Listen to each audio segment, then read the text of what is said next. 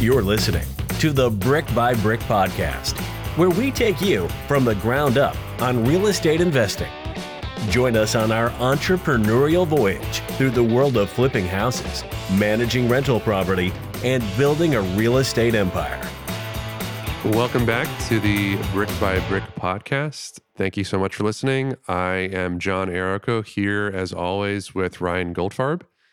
Today, we are doing another episode about short-term rentals in Atlantic City, tangentially, because that's where many of our short-term rentals are. We've been doing a couple episodes about our activities in Atlantic City, and then specifically short-term rentals, some of the details about how we operate short-term rentals. So if you're curious in that topic, I'd recommend going and listening to a couple of our previous episodes. But this episode, we are talking about some of our biggest mistakes that we've made with short-term rentals, some of the issues that we have with short-term rentals, how we've responded to them, all as a means of informing you guys, if you're interested in that type of investing, how to avoid some of the mistakes that we have made. And we certainly have made a number of mistakes. And we continue to. We continue to do so. So it's a learning process, an iterative process. I think just to start out, just to kind of clear the field about short-term rentals in general, operating a short-term rental is, I would say, much more akin to operating a boutique hotel than it is to operating a normal apartment. It really is almost a boutique hotel that maybe has one unit, the unit being your entire house. So the operational and management concerns that would go into operating a short-term rental are, in many cases, very different than what would go into operating a normal rental, while also having some of the same issues like utilities, roofs, et cetera, et cetera, et cetera. But we don't normally get those types of complaints, or at least we're probably more aware of them if those are about to happen. Yeah, I think more than any episode we've done so far, this will probably highlight the reason why the upside of short-term rentals comes with a fair amount of work and a fair amount of headache, and why, as John said, it is more akin to running a business that's layered on top of a real estate investment as opposed to just pursuing a unique real estate investing strategy. Yeah, why don't we start, I guess, with the complaints, because that's probably the most relatable, the biggest issues that we have. What would you say is like the number one issue that we get? Maybe just set some context about the types of Airbnbs that we operate and what we're talking about. So if you listen to this podcast, you may know that I used to operate short-term rentals in North Jersey on a sort of room-by-room basis. I stopped doing that a few years ago when it became more legally questionable to do that. Ryan and I collectively operate short-term rentals in North Jersey, some of which are kind of medium-term furnished, like people staying for months at a time. Most specifically, I think we're going to be talking about the short-term rentals that we do in Atlantic City, which are, when you think of Airbnb, probably the kind of vanilla short-term rentals that you'd think about, like true nightly stays, people that are staying for 2-3 nights, using it as they would a hotel for their visit. So like a vacation rental in the truest sense. Although some of these things that we're talking about are applicable to all Airbnbs, but right now we operate about a dozen different listings. Some of them are in the same property. Some of them are single-family homes. And John's selling us short. I think it's like 16 listings. Oh, yeah. About to be 18. Yeah. Yeah, and I think for some added context, it's worth mentioning that some of these are apartments within a small multifamily. Others are attached single-family homes. Others are detached single-family homes. So each of those can kind of contribute to the types of complaints that you might get. For example, noise is going to be more of a concern when you're in an apartment building as opposed to in a detached single-family home where you're separated from your neighbors by 30 or 50 feet on either side. Yeah, I think collectively between the two of us, I did the math at some point for just myself in Union City, but we're talking about thousands upon thousands of nights that we've hosted on Airbnb. I don't think we're at the 10,000 collectively level yet, but I think I alone, if you include the Union City stuff, and then the multiple thousand. So we have a lot of experience, just the way to say it, of operating these properties. And many, many guests, because I think, and particularly in Atlantic City, a lot of our reservations will house between 8 and 18 people at a time. Yep. So yeah, Ryan, a lot of people, a lot of complaints. Yeah, we've seen it's to the point where if we get a new complaint that we haven't heard from, like a new type of complaint that we haven't heard before, we're like, that's on you, because we've heard all the others. But yeah, Ryan, what would you say is the number one issue that comes up with these rentals? I think this is going to be number one for me because I think that it's probably the most common that people get in the short-term rental space, although I don't think it's necessarily our number one complaint. But I think cleanliness is probably the most common one that people see. Yeah, I think I think that's a clear number one. And I think for us, there's like two subsets to that. There's cleanliness regarding like post-construction debris and like the state of both like the site, like the land itself surrounding the property and the inside of the building itself, because, construction can be very dirty and contractors and subcontractors more often than not do not clean up after themselves. So at the end of a project, there generally is a lot of dust and debris laying around that we do our best to get cleaned up, but there's almost always remnants of that seep their way into the house and stay there for longer than we would like. And then there's also just the type of cleanliness that you would expect in any short-term accommodations, whether it's a hotel or an apartment or a house. That's things like, are the floors clean? Is the mirror cleaned? Are the windows cleaned? Is the sink clean? And maybe most important of all, are the linens clean and crisp and smell nice and free of stains? And so I think an important point about cleanliness that has occurred to me over the years is that what someone's definition of clean is not universal. So what I might find dirty or clean is not what someone else might find dirty or clean. And like an example that comes up, that hasn't come up with us recently is, a lot of our properties have hardwood floors or, not carpet floors. And so it's not uncommon in those cases for dust to accumulate under a bed. And in a hotel room, you might have the sort of platform beds that you can't even get under because of exactly what I'm about to talk about. But in our places, we have normal beds. So dust will accumulate under there. And sometimes guests will say, oh, underneath the bed is dusty. Now, for me, I'm not going to be looking underneath my bed. I don't have like a dust allergy. It doesn't really impact my life at all. I don't think I've ever looked underneath any beds in any place I've been staying, except if I lost something. But, and obviously in hotel rooms, who knows what's underneath your bed, but that's the type of complaint that we'll get. And so as a result, the standard of cleaning in any place that you rent out has to be very high, because you're sort of reaching the standard that the most particular or peculiar guest would have. Even if you look at it and you think that it's clean, it might not be clean. Like another example that happens a lot is, in fact, I was just down at one of our properties in Atlantic City and noticed this and said something about it to somebody, which is that above a refrigerator. So a refrigerator is a place that gets dust and dirty, and I'm 6'5", so I can see above a lot of refrigerators, but most people can't. So if it's dusty up there, you're not really going to realize it unless you reach your hand up there. But for me, I go into a kitchen, I can see the dust on top of it, and I think, oh, well, it's pretty easy to fix, just dust on top of it. But again, like in your own house, are you dusting on top of your refrigerator every time you clean your kitchen? Like, I don't know. I don't do that. Like, are you vacuuming underneath your bed frame every time you clean your bedroom? Like, I don't do that. So it's a different standard, at least as just to start the conversation than it would be at your own house. Yeah, I don't want the conversation to turn into a 45-minute discussion about cleaning and cleaning practices for short-term rentals, although maybe one day we will do an episode on that topic because it's probably warranted. But I think the last thing I'd like to highlight about the topic of cleanliness is that there is like actual cleanliness, and then there's things that create the illusion or the perception of cleanliness. And I think that arguably, for better or for worse, the latter is more important because that's what people are generally making their basis or making their judgment on. And I think a big thing that comes to mind with that is having stains on your linens. We use white linens and white towels just about everywhere. And the main reason for that is because it's very easy for people to identify that something is fresh and crisp and clean. And also you can bleach them. Right. Yeah. Also, you can bleach them. But because of that, when there's a blood stain or someone used it to wipe their makeup on there, it is very obvious.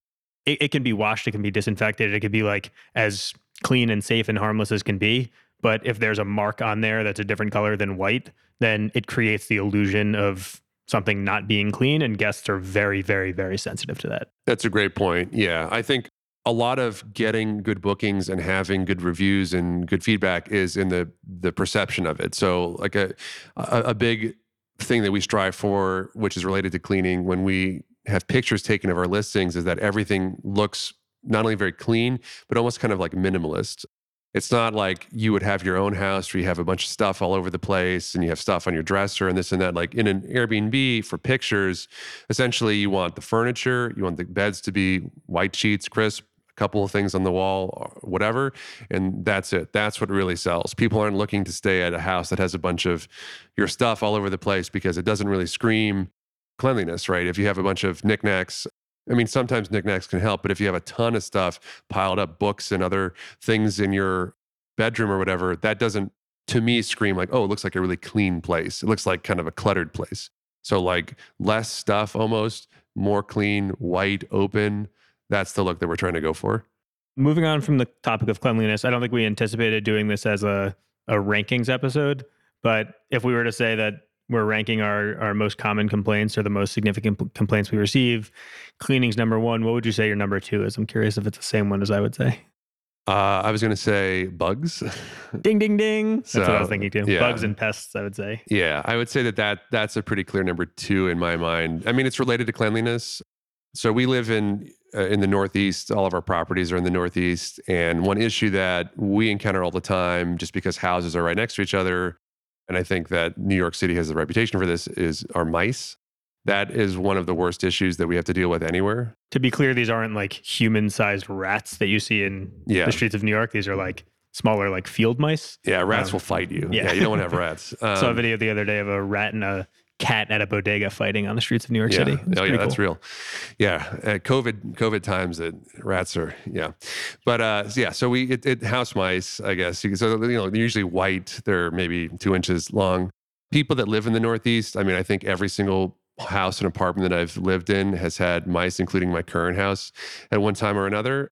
They're a problem to be managed, not eradicated. You're never going to eradicate the mouse population of the Northeast. So, in our properties, I would say all of our properties at various times, we've had issues with mice. Some of them are due to things that we can't control, like a neighbor in an attached building being very unclean. Many of them are due to things that we can control. So there being openings in floors and walls, us not having appropriate pest control, et cetera, et cetera. But it's probably one of the more stressful issues to deal with. Yeah, I was going to say the reason that it's the most stressful one to me is because I think the one issue that a guest can complain about that you can't really offer a solution to. You can show that you care and that you are trying to address it, but it's really, as John said, it's not something to easily eradicate.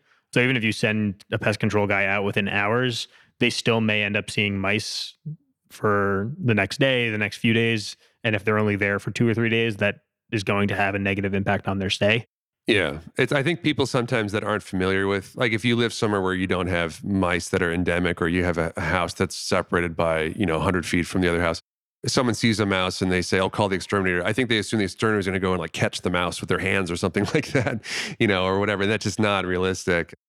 The best that, like Ryan said, the best you can do is lay traps and poison and stop up some openings. But if the mouse is in your kitchen, he or she is going to be there until they die, or I guess until they leave. But realistically, it's going to be some time. And I've dealt with that that's been in every single property we've had an issue. It's important enough to me and to us that we are trying to prioritize this during the construction process to say, like, while the walls are still open, like let's do as much as we can to sort of like pest proof the house and like initiate some like pest control behind the walls, seal up any openings that we find.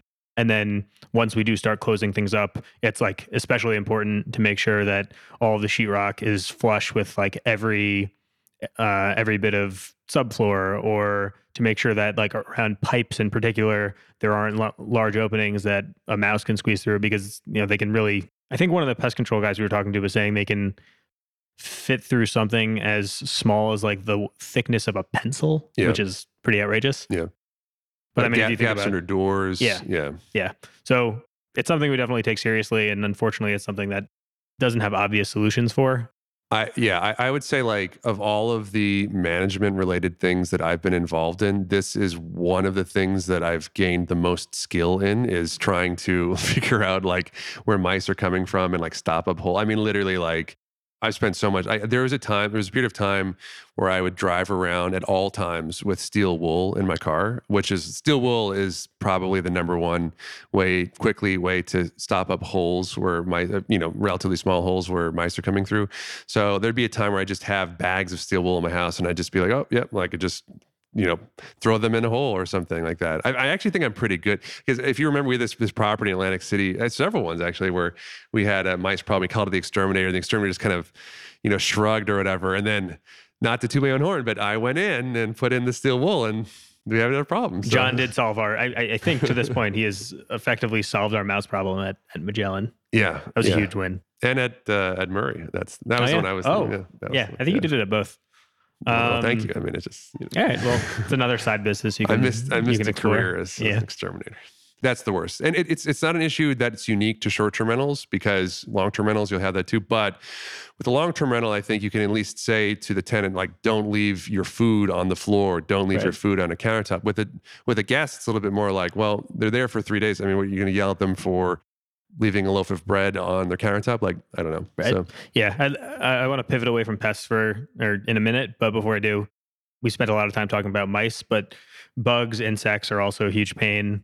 That's particularly been an issue soon after we've finished up construction projects, because while we've been doing construction, people have a tendency to leave doors and windows open, and it drives us crazy. And no matter how many times we ask, it never changes. So what ultimately ends up happening is that a lot of flies, mosquitoes, whatever, will colonize in our apartments or our houses until we get the situation under control and have construction functionally done. We've also had some encounters with raccoons. We had a squirrel in the attic recently. Yep. Raccoons are bad. Yeah. Raccoons are bad. Raccoons will mess stuff up. Yeah, they're aggressive. Yeah. Raccoons and rats, those are the R's. You don't want those. Right. Yeah. And an issue we haven't had a lot of issues with roaches, but that's another issue that's endemic to it's one of those things where if you're living in an apartment or a building that's attached to another and they have a problem, you have a problem. But one of the issues with roaches is that when you lay treatment for roaches, a lot of times the treatment will be designed to get more roaches out of the corners of your house. And so you'll send an exterminator over and then the next day there'll be more activity because the roaches are coming out. And again, as Ryan mentioned before, like the stays are 3 days long. So if somebody says they have a roach issue on Thursday, the exterminator comes out on Friday. On Saturday, they see a ton of roaches. And on Sunday, maybe it's going down a little bit, but you haven't helped their experience. You've made their experience worse by treating it. That's tough. Anyway, enough talk about disgusting critters. Do you have a number 3 for your most? I'm curious to see what year. I have a number of candidates, but I wonder what yours would be. I don't know if it's the most common complaint, but I think another one that stresses me out similarly to the roach or the pest issue is noise complaints. Yeah, I was going to say noise. Yeah. I think that can take different forms, and it has taken different forms for us. I would say it's been the most pronounced in multifamily buildings where we have more than one unit, and guests are either like on top of each other, usually, sometimes side by side. But even, especially when you don't have carpeting, which we tend to avoid in most of our renovations, hard floors, whether they're vinyl or hardwood or tile, tend to carry noise pretty significantly. Even the noise complaints don't necessarily stem from parties, which I think is what most people think of when they think of noise complaints. But more rarely. Yeah, it can even be just people walking around, or sometimes it's kids playing upstairs, and just movement can travel. And then we had an incident recently where we have in Atlantic City, we have a few listings that are particularly attractive because of their proximity to the Orange Loop. And one of the draws to the Orange Loop is some of these outdoor venues that will host small shows and sometimes little festivals. And obviously that comes with noise. So I think that was probably not accurately conveyed, and we got a little unlucky with some scheduling where there was a Wednesday night show at one of these places while these guests were trying to EDM DJ festival or something like that. Yeah.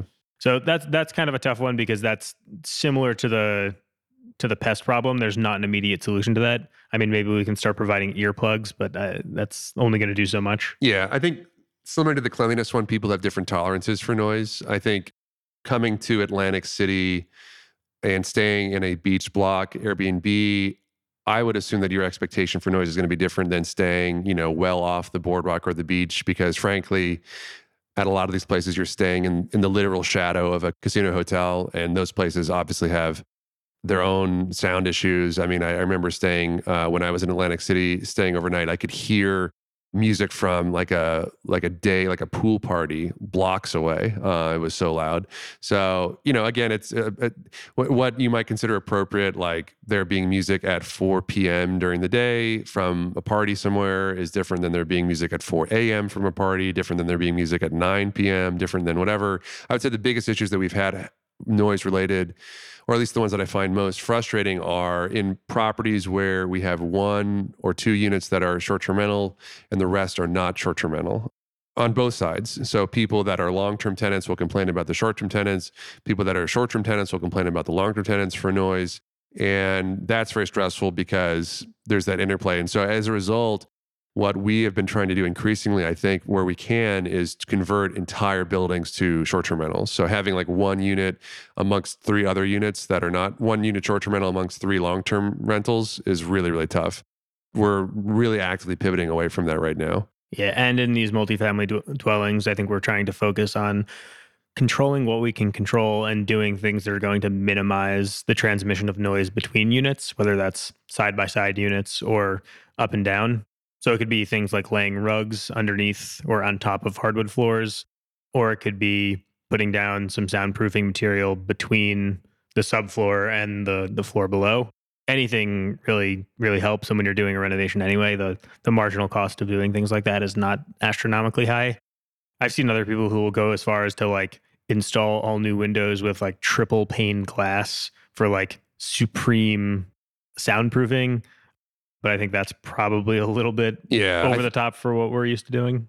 I think the problem with noise is that if you have one area of noise weakness, if you will, then you're done. So you can install the most expensive windows, but if it turns out that, whatever, you don't have insulation between in the ceiling of your place, the windows aren't going to do anything. Right. So yeah, we haven't had a ton of complaints like that recently, although you mentioned one with that music festival, but that's something that, it's one of the worst things where it's like you'll get a call or a message at like 11:30 p.m. at night and they're complaining about someone else having a party or something. That's really tough. Yeah, we do have those noise sensors that we don't have in every unit, but are working on putting everywhere, which I think at least the presence of is maybe a little bit of a deterrent from like true party situations. Yeah. And the fact that we disclose that in the listings maybe scares away some bad actors. But at the end of the day, at the end of the day, noise is always going to be a part of. Unless you're in, a 5-acre parcel where you're nowhere near your neighbor, it's always going to be. Yeah, it's both ways. It's not only noise that disturbs the guests, but also our guests making noise for other people, like neighbors and stuff. We haven't really recently had complaints from neighbors, but that would be a stressor too. Is if a neighbor is complaining about what you're doing, then that sucks. Because we, as previous episodes indicate, we really like to be good, responsible members of our neighborhoods and make our neighborhoods better. And so if our guests are making the neighborhood actively worse by their activities, that's the opposite of what we want. I have a thought. I don't know if you have other... I'm happy to pivot away from the noise topic. Yeah, no. I mean... It's just stressing me out thinking about it. My number 4, we are number 4. Yeah, I would say my number 4 would probably be... I guess I would broadly classify this as things that we can't control, but specifically, I would say neighborhood issues, like neighborhood. It could be a neighborhood perception issue, or it could be an actual issue. And we deal with this a fair amount because we're renting these places in Atlantic City. And most people listening to this probably know that Atlantic City is far from the most luxurious, cleanest, safest venue area that you could rent on the Jersey Shore. Not to say that it's bad by any means, but certainly some parts of Atlantic City are better than others. And we have properties all over Atlantic City, some in nice areas, some in less nice areas. And it's not uncommon for guests to comment on the neighborhood and sort of, I would say, oftentimes those comments are said in an accusatory way, as though they've been misled by our listing, even though, frankly, we not only can you see more or less where we are in Atlantic City, we often provide exterior pictures, overhead, kind of drone footage of where we are so you can see how other houses in the neighborhood look. I would say oftentimes the biggest problem comes with our higher end listings because people assume that it's a really, really nice house, nice looking house, nice interior, and also expensive. It must be in a really luxurious area. And although I would say that our higher end places are generally in nicer areas than our more affordable places, again, it's a perception thing, right? Some guests, I would say, I'm thinking of one property in particular on Murray Avenue that we have, where I would say that that's a very fine neighborhood in Atlantic City. Yeah, I mean, we have personally stayed there several nights, Right. and I've never felt even a little bit unsafe in that area. Not even remotely. I actually like the area. Yeah, I think it's a nice It's area. a waterfront location. It's peaceful. Yeah, I would say most people in Atlantic City would say this is one of the nicer areas of Atlantic. The top 3 neighborhoods. This is probably in that list. And there are other areas of Atlantic City, frankly, I would not hang out at night. I would not feel comfortable walking around by myself at midnight. But we've gotten complaints at this area because there happen to be abandoned homes nearby. You drive a couple blocks, there's I think like an affordable housing project. The house directly next to us is a little bit run down. So it's, and I think that these issues are some of the most frustrating to deal with because there's truly nothing that we can do to address it. I mean, there's not only is there nothing that we can do to obviously change the neighborhood, but even disclosing that information, something that I always think about is fair housing issues and all of that. And, I think the applicability of the Fair Housing Act to what we're doing is maybe a little bit unclear, but I would say it does apply to what we're doing. Certainly Airbnb would make that argument about discriminating, against whatever. Part of the Fair Housing Act is you can't say, oh, hey, by the way, this neighborhood is not that safe, or this is the demographic of the people living in the neighborhood. Any real estate agent will tell you that you can't, if someone says, how's the neighborhood?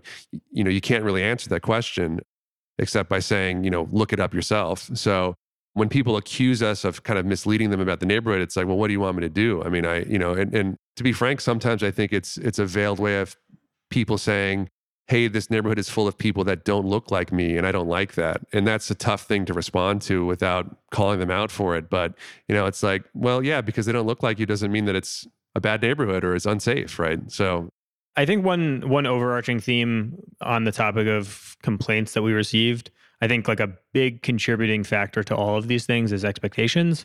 And I've been saying this a lot the past few days, but I think that a big contributor to what kind of feedback we get from guests is the expectations that they have. And oftentimes that is influenced heavily by the rating of these properties. So if they see a property like this one that is advertised and looks the part of something that is a luxury high-end waterfront property and it has great reviews, they're going to expect it to be absolutely 100% perfect.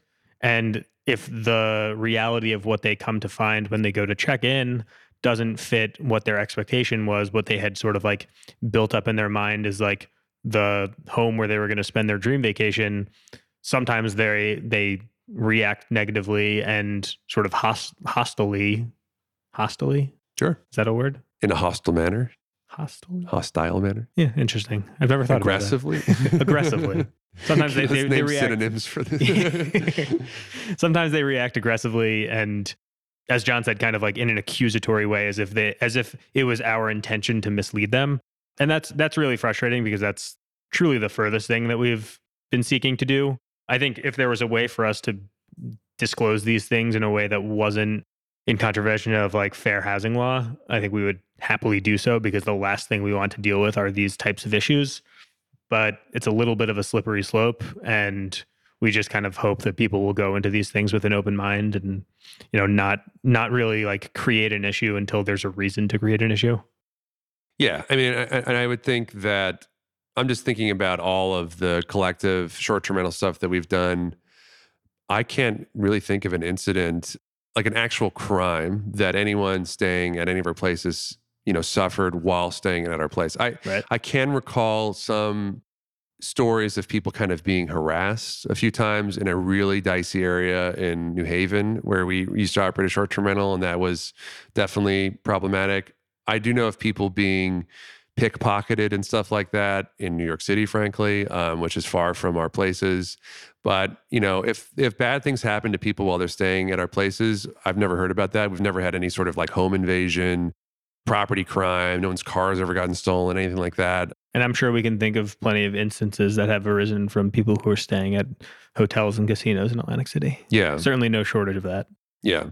So, I think it's one of those things where if someone complains about it, all you can really do is throw your hands up and say, it is what it is, because there's not something we could control. And frankly, it's not something that we could really even tell you about. And I'm not sure how you'd like us to tell you about it if if you wanted to learn about it. And, if you're running in Atlantic City, it's kind of like, do your own diligence. Is Atlantic City the place that you feel is appropriate for you? Maybe not. Maybe New York's not the place that you feel appropriate. You're dangerous areas of New York, in any city. So it is what it is. So we have our top four. I think the rest that at least I have on top of my mind, that Ryan probably has similar ones as well. We can just kind of more summarize without going into extreme depth. Yeah, we can just take turns and just rattle them off. One that I have is parking.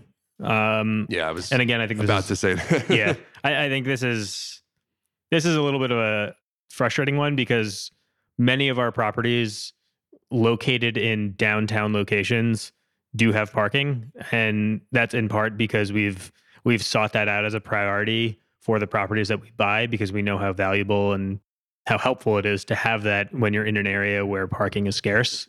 So we'll oftentimes advertise listings with an included parking spot or with some sort of solution to their parking woes.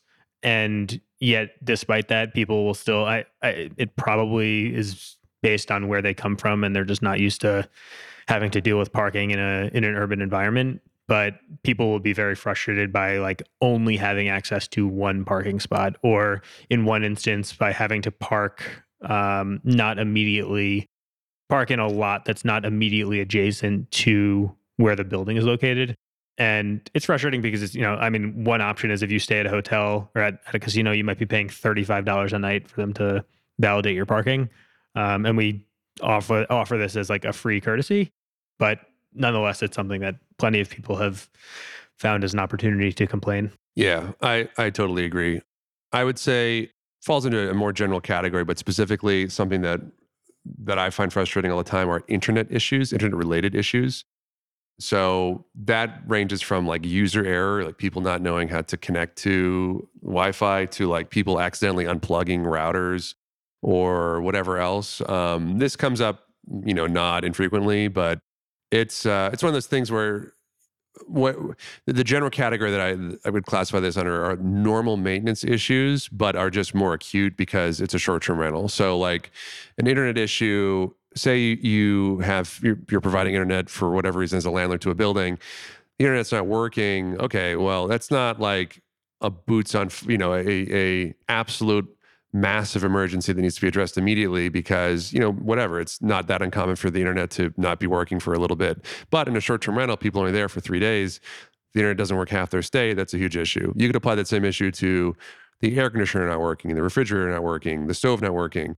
In a normal rental, if you're providing these things, yeah, maybe these are bigger issues. It sucks to not have a stove or refrigerator or air conditioning, but it's not something that needs to be fixed the moment that you hear about it. It could be a day or 2 days, 3 days, and that's just the nature of things. But in a short-term rental, you don't have that luxury. I have another one that falls along a similar line, and that's utility outages. We've had a few instances where like the gas or the electric have gone out, sometimes during a storm, sometimes because of a water main break, things like that. And obviously that's completely outside of our control. But if, again, someone's only there for a few days and they don't have electricity and it's in the middle of the summer, or they don't have water and can't make dinner or take a shower, that's obviously going to have a negative impact on their stay. Yeah, I would say to that, specifically heating and cooling related issues are the worst. So if your boiler stops working, I mean, this is an emergency even for a long-term rental, but if your heating system stops working in the dead of winter, that's a big deal. If your air conditioning stops working in the dead of summer, that's a big deal. We don't actually have a stockpile of these right now, but we used to have a bigger stockpile of electric space heaters that were kind of ready to go to moment's notice. And we've had a lot of like window mounted air conditioners that are like, we can plug in at a moment's notice. So those are always things like, even today, we're dealing with kind of an issue related to that. Air conditioning wise, it's really hot today in New Jersey. So it's just something, yeah, that like really stresses me out. Like if the air conditioning's not working, again, if it's like takes 2 or 3 days to fix, which is not unreasonable, that could be someone's entire stay, and that's a big problem. One other one that came to mind is trash. This is like just like I think a perpetual issue that short-term rentals face, because you have so much turnover and you have people who are there, oftentimes a lot of people in one space, a lot of people bringing in a lot of food or buying just enough food for 2 or 3 days. They just go through a lot of trash. And at least in Atlantic City, they only do pickups once a week. So it's quite often it will be left like on the side of the house or wherever the trash receptacles stay. And when it builds up, it can get smelly. It can be a draw to pests. It can get very buggy. And like as much as anything, it's just unsightly. So we've had some issues with that. And frankly, there's not a whole lot we can do unless we take on some kind of like commercial trash collection I think our contract. solution is Because just to have a lot of garbage cans. right, Yeah. right. Yeah, the best thing you can do is kind of keep it tidy. One that comes to mind for me, it's not really an issue that I would say guests complain about, but it's on the realm of expectations of guests, which is your provisioning of information to them about like the surrounding area, not in terms of danger, but like things to do, where to go shopping, where to find this, where to do whatever. It's not uncommon for guests to ask us detailed questions like, where's the best place to get X, or where can I do Y, or where can I go shopping, where can I get food, where can I do this, where can I do that? And, in general, we have answers to a lot of those questions, but I think that the expectations of guests vary a lot. Maybe at a 5-star hotel, it wouldn't be uncommon for you to go to the concierge and say, where can I do X, Y, Z? But, at a Motel 6, you're not going to go to the guy checking you in and say like, hey, where's the best place to enjoy, a fine steak tonight? He's not going to answer that question, or, it would not be the expectation that he would know the answer to that question. So our solution to that has been coming up with guidebooks, pre-written answers to some of these questions, things of that realm, but it varies widely. Sometimes guests will literally, the only communication we'll have with them the whole time will be hello in a message or whatever. And other times guests will write essays about why they're coming, what they want to do there, how you can help them, questions, et cetera, et cetera. Yeah, I think we used to get a lot of questions like that about transportation in North Jersey when we were doing short-term stays up there. People would have questions about like how to get to the train, how to get to New York Right. City, how to get to Penn Station, whatever it was. But I think we don't get those types of questions in Atlantic City because I think getting around is a little more self-explanatory. Yeah, you have to have a car. Right. I mean, Or the jitney. Yeah, or I mean, you have to. Or Uber. Yeah, a car needs to be used, whether you're driving it or someone else is. Yeah. Another one, I don't know if this is necessarily a complaint, but I would say maybe the most common question we get is about early check-in or late checkout. And that's a challenging one because it's often the case that the only way to have a definitive answer on whether or not it's possible is to wait until the absolute last minute, which is obviously presents a challenge for the guest to plan around. But the reality is in the summer, we very often have back-to-back bookings and have a very short window to get units ready. So it's usually a no-go in the peak season, but periodically, or when we can in the off season, we try to accommodate as best we can. But sometimes that can create some ancillary challenges of its own because it has to be relayed to multiple parties so that the cleaners have the right expectation about when they can get there and when they can start preparing a unit. So it creates some issues, but having used Airbnb many times myself and having similar experiences at hotels, I know how helpful it can be to be able to get in a little early or stay a little late. Yeah. The last issue that I had in my mind, maybe Ryan, you have a few others, but is manner of communication is often a stressor and a weird thing. So we really try to keep all the communication between guests on the platform that they're booking on, usually Airbnb. And that makes it easier on a number of different levels because we have people that work for us that can respond on Airbnb. It's all written down. There's no misunderstandings or confusions or whatever. However, some guests really like to communicate through phone calls for whatever reason, and that is its own challenge because they might be calling at 5 o'clock to say, "Hey, we're about to check in," and that's like kind of irrelevant information to us because it's a self check-in system. They might just demand to talk to somebody in person, even if they're not like angry about something. They might just want to discuss an issue. So we have to have someone to pick up the phone or call them, whatever else. Sometimes people use Airbnb through their email system. So they'll refer to you sending messages on Airbnb as an email, which is slightly confusing because, again, it's not exactly how we're communicating with them. Some people use Airbnb like a chat messaging service. They'll send a message that says like, hi, one message, like, how's it going? One message, like, we're about to come, one message, that sort of stuff. So if you're on your phone, you'll get 15 notifications in 5 seconds because they've decided to send messages. I remember we had a person a couple years ago that did that, and it would just be like, I remember I was at a movie actually. This is how long ago it was because we actually go to movies. And my phone like was exploding because someone just kept sending, like every word would be a new message on Airbnb. So I can guarantee we didn't get a 5-star review from that person. One other like common issue we have, I don't know if this is necessarily, it's far from an emergency and it's something that people generally don't care about, but it is something that I think nags at both of us. And that's toilet paper holders and towel bars. They're constantly falling off the walls because unfortunately, when they're installed, not everyone installs them properly into studs or with drywall anchors. PSA, a toilet roll holder or the equivalent is not a pull-up bar. So don't like exert all your weight on these items in a bathroom in anyone's home. Unless you have anything else, I have one last kind of humorous critique that we've gotten. There's one thing that I did think of, which is it's a big annoyance, which is getting locked out of a building. So generally all of our properties have electronic locks, which is a great innovation because you don't have to worry about people losing keys or whatever. However, it is not uncommon. Well, it's uncommon, but it's not unheard of for electronic locks to fail, either because the person using the lock doesn't understand how to use them, which happens every once in a while, or just whatever, the battery dies, the mechanism breaks. I mean, we have dozens of these at this point. So we don't buy the Kwikset ones, only buy the Schlage ones or anything but Kwikset, just as a PSA. But so, we haven't done a good job of this, but typically those locks can be overridden with a manual key. And I think the way to do it is to have a lockbox somewhere kind of hidden on the property where in an emergency, you can say, go to the lockbox, open it up. Well, we've had people that get locked out at all hours of the day, and then obviously they're angry because they're locked out, so someone needs to go there immediately. It's been very rarely it has happened, but it has happened to me in the past where someone gets locked out at like 2 a.m. And that's a huge issue because everybody's asleep, they can't get in their place, et cetera, et cetera, et cetera. So yeah, that's a big stressor. If someone's locked out, I see a message at like 1 a.m. It's like, oh, it's going to be a big problem. So the last critique or complaint that comes to mind, I think is something that I saw us receive twice within like a month. And I don't think we've gotten it before or since, but I actually found it quite funny. Somebody talked about their experience staying at one of our places in the review and said, the place was great. It was conveniently located. Hosts were very communicative.